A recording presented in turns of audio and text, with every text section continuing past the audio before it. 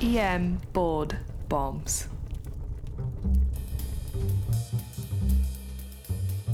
Now, here's doctors Iltafat Hussain and Blake Briggs. Welcome back to another EM Board Bombs podcast, where we try to switch it up with board studying, make it a little bit more fun. I am Iltafat Hussain. I am joined by Dr. Blake Briggs. We give you some high-yield board knowledge. One of the things we like to have is come for the stems, but stay for the content. So we're going to get right to it. Here's the question. A 73-year-old female is brought into the emergency department after being found down in her home, and she was lying on top of a loaded shotgun up against the front door. EMS states that the house was a chaotic mess, and it was filled with stuffed unicorns ranging from 1 feet to 4 feet in size, various colors, but apparently she had a preference for blue. So the patient apparently is a known hoarder and has a special taste for collecting unicorn figures and other paraphernalia. So on presentation of the 73-year-old female who was found down, she's acutely disoriented. A thorough physical exam is done, and that physical examination shows a large amount of bruising, significant tenderness below the knee. So a large amount of bruising, significant tenderness below the knee, and diffuse swelling as well in the left lower leg. Now, which of the following is true? A, immediate emergent fasciotomy should be conducted. B, delta pressure less than 30 or actual pressure less than 30 in a single compartment is diagnostic. C, the forearm is the most common location for this pathology. D, if the patient is hypotensive, a delta pressure cutoff value is 20. That's a doozy. I know, especially the unicorns. Now you'll never forget the blue unicorns. With compartment syndrome, this is always kind of one of those things I feel like you didn't really learn formally in medical school. It wasn't really talked about ever because not really one specialty takes ownership of it. It's kind of like an orthopedic for, possible general surgery, possible emergency medicine diagnosis. We don't see this that commonly, as we talked about earlier, so it's difficult. However, it's going to be on boards, and that's what the whole point of this podcast is for us to do board relevant cases. And I feel like when this one comes up on board questions, people jump different directions, and I feel like, at least I don't memorize these common numbers. I always have to double check them, or at least even the locations where to do the Stryker needle. But the most important thing to remember here is the number 30. In some cases, the number 20. So the compartment perfusion pressure is MAP, the mean arterial pressure, minus the compartment pressure, which makes sense because obviously if you're going to perfuse that tissue in that extremity, you have to overcome the actual pressure of the extremity. The mean arterial pressure has to be higher than that. So the normal compartment pressure is like this range from like 0 to 8, which really doesn't matter. Just think of it as 0, right? There should be like no pressure in the extremities for blood to get through. So when your compartment pressures, they are at a certain number that you don't have to memorize, then you're at a high risk for compartment syndrome. And when that happens, you have a reduction in tissue perfusion. Then it goes down this long chain of bad things like reduction of venous drainage. And then you have more edema. And then you prevent lymph drainage. And then you have, pressure in the compartment, and it causes compression of the arterioles. And of course, that's the end game right there. And that's end organ ischemia. So the equation here is this delta pressure, delta just meaning literally like change pressure, which is kind of funny if you think about it. It's that straightforward. So delta pressure equals the diastolic blood pressure minus the measured compartment pressure. And whatever that is, if it's less than 30, it's suggestive of compartment syndrome. I think like most people remember that. I don't know about you, at least I remember that part.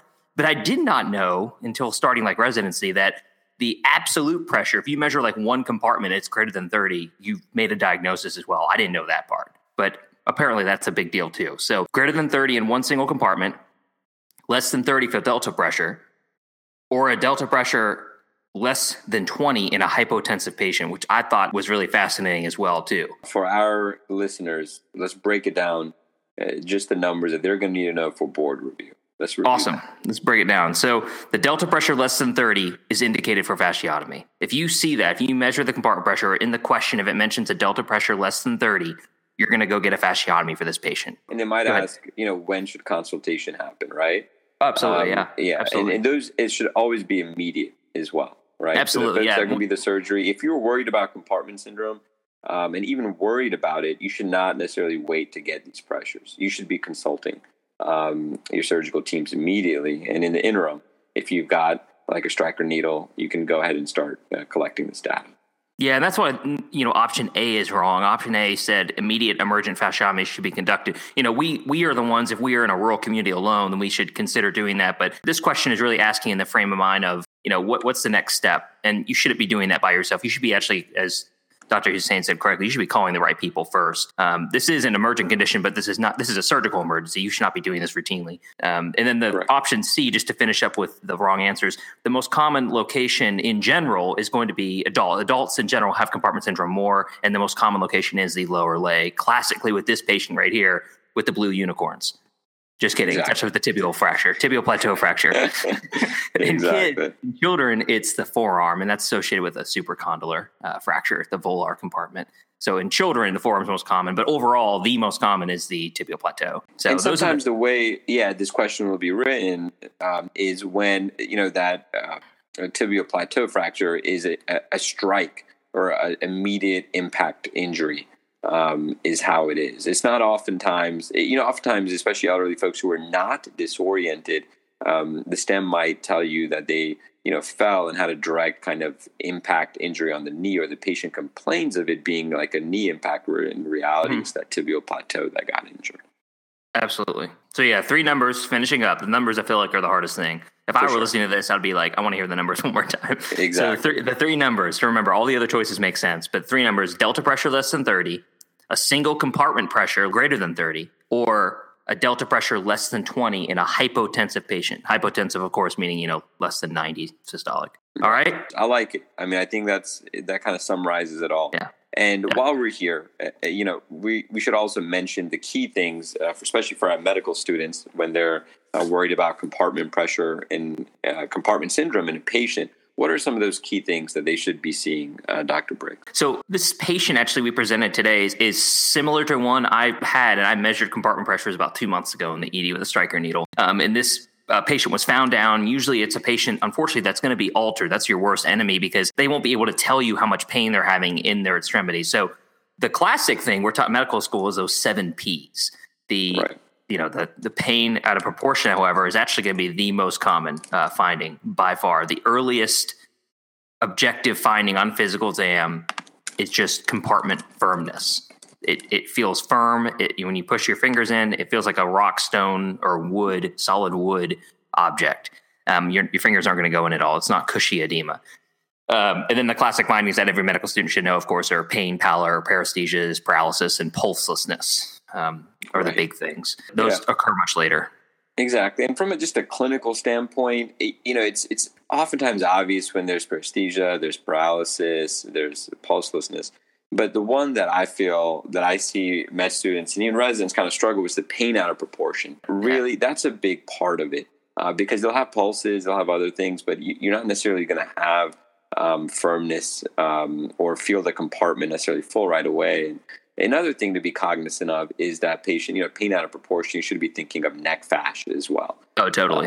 So, keep neck fascia exactly in the back of your head, especially for that patient that comes in and it was a non-traumatic type injury as well.